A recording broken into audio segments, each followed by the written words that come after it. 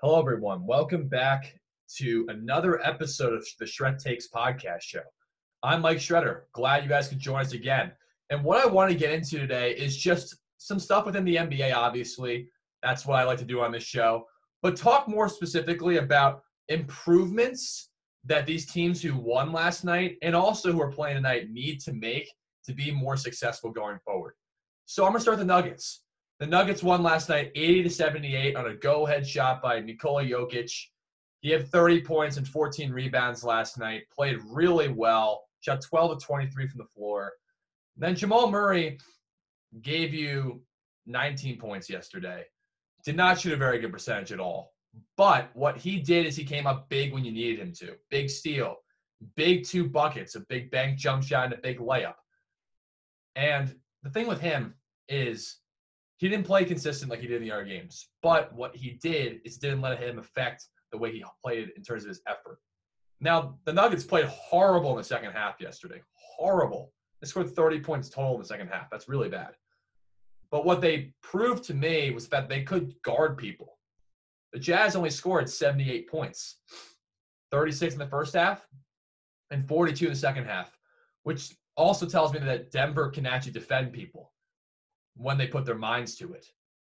Now, the problem with Denver is the third option, right? So here are the 3 things I think they need to improve on from last night if they play the Clippers. 1 is Jamal Murray's got to be consistent. 2, Nikola Jokic has to be assertive. And 3, they have to get a reliable third option offensively. Jamal Murray needs to be consistent because I'm not saying he needs to score 50 points a game. That is, asking a guy to do that is absurd. That's out of the question. Giving you 25 points is something I think he's very capable of doing. He proved last series that he can do more than that.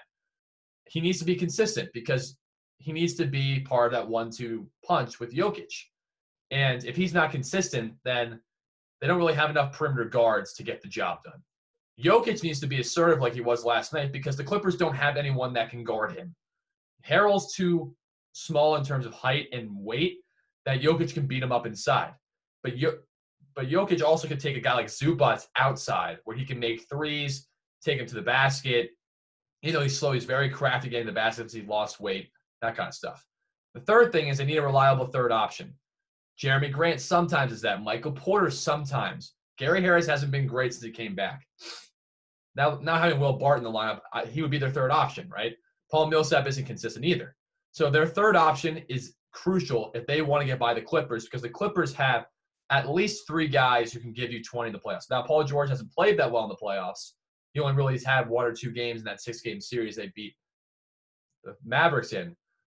But Lou Williams and Kawhi have been consistent, and they can, Kawhi averaged 33 last series. Lou Williams has had big games in the playoffs as well, and he's been good this season. So that's why the third option for Denver becomes that much more important. Now, also, I want to talk a little bit about just the Bucks generally. Now, I have a big problem with the Bucks, and I had them beating Miami, but last game did not look very good for them, obviously, because they lost 115-104, and no one in Miami had a negative plus-minus in that game. And when you have, I'm looking at my notes here, but when you have Milwaukee shoots 49% from the floor and 46% from 3, they should win that game. But you know why they lost? Because Giannis goes 4 of 12 from the free throw line. They have 19 turnovers. And their starters were all minus in the plus-minus. Giannis just had 6 turnovers and only had 18 points. It was 4 of 12 from the free throw line. They shot 54% as a team from the line. Miami shot 82%. Now, what do I think that they need to improve on? This is specifically about Giannis. So the 3 things I think that Milwaukee's got to do tonight is get Giannis in the post more, get the other guys to continue shooting well, like Middleton and Lopez, and put Giannis on Jimmy Butler. First thing is Giannis has got to get in the post more. And that's a very simple thing. I'm going to give you another comparison. LeBron James has gotten walled off by teams before. Portland tried to do it to him in round 1. But he does a smart thing. He gets it into a guy at the high post or the wing. He runs down, and he posts up. And then he gets a position where he's only 3 feet from the basket. Has to take 1 dribble, maybe no dribbles. Maybe max 2 dribbles if he's a little farther out than 3 feet. but it's a bucket because he's smart enough to figure that out. Giannis has got to stop trying to drive into 4 guys because that's what the defense wants him to do. He's great at doing that, but he can't do that in the playoffs when teams are just sitting there expecting him to do that. What he can do is throw it into a wing to Lopez or to Middleton or to George Hill or Pat Connaughton or Kyle Korver. Throw into one of those guys, circle down, have someone come up to the high post or not, and get deep position and throw it into him where all he has to do is take one dribble or no dribbles, lay it or up or dunk it on some guy. That's all he has to do. And when he wants to post up, he's actually pretty effective. I've seen him in the post this year. He has a turnaround fadeaway over his right shoulder going base on. That's actually not that bad. And he can go down low and get you buckets because I think he's big enough and he's strong enough to do it. But he's got to stop doing that. That's also Budenholzer too. That's not just Giannis, right? So that's the first point. The second point is the fact the supporting cast has to play like they did in game 1. Now, Chris Middleton had a great game, right? Chris Middleton gave you 28 points. He did not play great in the second half, but if you allow him to have 28 points, you can be very effective. Now, you can't have 4 turnovers, right? You can't do that. But I think what he can do is continue to be aggressive because if they're going to double team Giannis, that's his time to shine because he's not going to get the defensive coverages on him that Miami's going to put on a guy like Giannis because Middleton's just not as good. Lopez also has to produce. Lopez gave you 24 points. And Kyle Korver gave you 11 points, right? Now, guys like DiVincenzo and Pat Connaughton and Marvin Williams need to produce. But they also don't have Eric Bledsoe yet. So when they get Eric Bledsoe back, he's got to produce too. He's got to give you that 12 to 14 points. The supporting cast is crucial, and that's the only way they're really going to beat Miami unless Giannis scores 35 points. Because if they have that good supporting cast, that's what got them to the number 1 seed. That's what got them to being a championship favorite. Third thing is Giannis has got to guard Jimmy Butler. That's pretty simple. Jimmy Butler gave you 40 points in game 1. And looking at my notes here, he was 13 of 20 from the floor, 2 of 2 from 3, 12 of 13 from the line. And he was very effective. He was +7 on the court. Then you also had Goran Dragic, who gave you 27. And Tyler Hero and Duncan Robinson didn't even play that well in game 1. Duncan Robinson only had 4 points. Tyler Hero only had 6 points. Sorry, Tyler Hero had 11 points, but he shot 3 of 11 from the floor. So you got to put Giannis on Jimmy Butler because Giannis is – it's not like saying put Rudy Gobert on the guy because Rudy Gobert's defensive player of the year. Like some of the guys in ESPN saying just because he's defensive player of the year, you should put him on. It's because Giannis is known to be able to guard every position. He's quick enough and athletic enough, and he can do that. So put him on Jimmy Butler when you need him to because that's going to be harder for Jimmy Butler to score. So compared to a guy like Pat Connaughton or Chris Middleton, where he's stronger than them, you know, Jimmy Butler's 6'6". You put 6'11" Giannis Antetokounmpo on him, who that's tough length to shoot over, especially because Jimmy's more of a mid-range go-to-the-basket type of player. Even though he can hit threes, he's more go-to-the-basket, right? And that's, I think, going to play to Milwaukee's benefit because Brook Lopez can at least block shots and make it tough for Bam Adebayo. Like Bam Adebayo didn't necessarily dominate in game 1. He had 17 rebounds, but he only had 12 points. And Bam Adebayo is a great player, great all-star, right? He's a 16-10 guy. But that's just, I think, the crucial thing, too, with them. Now, with OKC and Houston, it's simple for Houston. James Harden, the 3 things that Houston needs to do tonight to win are these. James Harden's got to show up in the fourth quarter. Russell Westbrook's got to control the ball. And the supporting cast to show up. Now, the third thing, the supporting cast showing up, actually, I thought they did a decent job the other night. But I'm talking about specifically Eric Gordon. He shot atrocious in this series. And I just think that that's just the problem there, right? You look at Eric Gordon, and he's a great player, but he can't stay healthy, and he shoots a bad percentage, right? And that's a problem, right? If Eric Gordon doesn't stay healthy, they're not going to win. Now, James Harden needs to play at a high level as well. Now, he had 32 points in Game 6. He's played pretty well this entire series. I mean, he's scored around 30 in mostly every game, except for Game 2. But the problem I have with him is simple. With 4 minutes to go, and 4 minutes ago or less in that Game 6, he took 2 shots, didn't make either of them, wasn't really looking aggressive, and they lost the game. They had a 6-point lead with 4:15 left to go, 98-92, and he took 2 shots the rest of the game, allowing Chris Paul to score 8 of the last 12 points. If they're going to win the series, it's going to be because of James Harden. It's not going to be because of Russell Westbrook. Russell Westbrook's still coming up an injury. He's still very rusty, and that's kind of the problem there. So if you look at James Harden, he's just a great player, but he's got to play more big time in these moments. And the last thing is Russell Westbrook has to play more in control. 7 turnovers isn't going to get it done. Because if you're 8 of 15 from the floor, that's actually very good for him. I like that from him. But 7 turnovers, just the dumb passes he was making because he was rushing, right? Because he was trying to get down into the defense. They collapsed, and he jumped in the air and tried to throw these tough passes, or he was trying to make it too quick of a play, and he just lost track of controlling the ball as well as I think he can. So for the Rockets to win, he's going to have to control the ball too as a second option to not give Chris Paul and Danilo Gallinari and Shai Gilgeous-Alexander more opportunities to keep the game close. For OKC, it's very simple. Continue to throw Luguentz Dort on Harden. Chris Paul's got to continue to play at his high level, and they got to keep the game close. Luguentz Dort has done an unbelievable job forcing Harden to shoot 30%, around 30% from the floor when he's been guarded by him. That's an incredible job because he's big enough and strong enough to at least bother James Harden. Now, they have to continue to throw bodies at James Harden the entire game to wear him down. But Luguentz Dort's a guy who can definitely wear him down, make it tough for him, make him in the second half get a little bit more exhausted. I think they need to continue to do that because that's worked for them so far.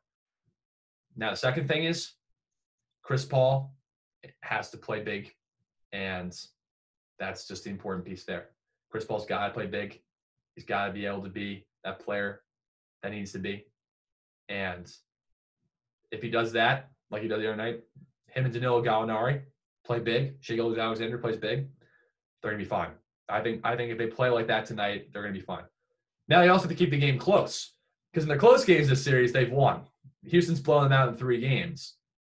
But in the games that have been close, they have done well because they, by the numbers, are the most clutch team in the NBA in terms of wins. They have the most wins in games decided by 5 points or less with 5 minutes to go on the clock. Chris Paul, with by those numbers, the 5 points or less score and 5 minutes to go or less, has the most points in basketball in those moments. So he's technically, based on those numbers, the most clutch player in basketball right now. So you put him in clutch moments. He proved that in Game 6. I like OKC's chances. Now, who I think is going to win the game tonight? Houston should be favored, but I personally think I'm going to run with OKC, and I'm okay admitting that if I'm wrong, I'm wrong. But I think that they have the mental toughness to get to that level that I don't think Houston does. I think Houston's still a little bit of shambles trying to get Westbrook back in the lineup. So that's where I go there. Now, the last thing I want to get into is just the Boston Celtics.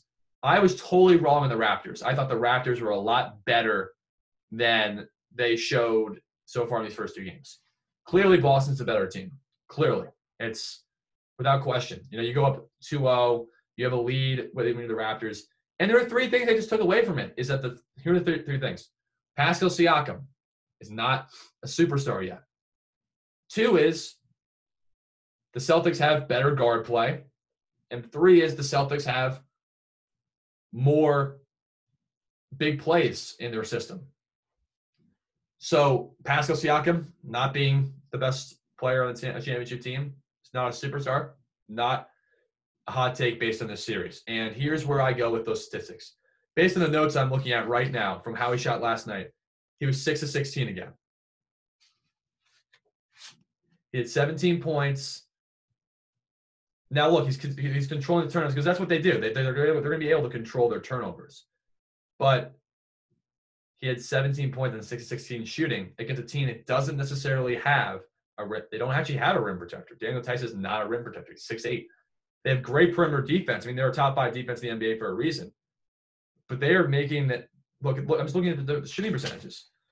Boston shot 40% from 3, 92% from the line. Now, they overall only shot 42%. But that's why Pascal Siakam, for example, is not a superstar because you look at Jason Tatum's numbers last night, he had 34. You look at Pascal Siakam, he's had 17. He only had like 16 in game 1. He's shooting bad percentages because he's rushing his shots. He's going too quick. He's not strong enough yet. He's a little too raw in his skill set. He's not quite there yet as a player. Now, he's an all-star, but he's not a superstar. based on what I've seen in this series so far. Now, I could change it around and win the next 2 games. I don't see that happening. I see Boston coming out. Now, the second thing I'm going to say is that Boston just has better guards. And you look at the stats, and I think that proves that. Kemba Walker had a really bad shooting game, but he made big shots when he needed him to. He had 17.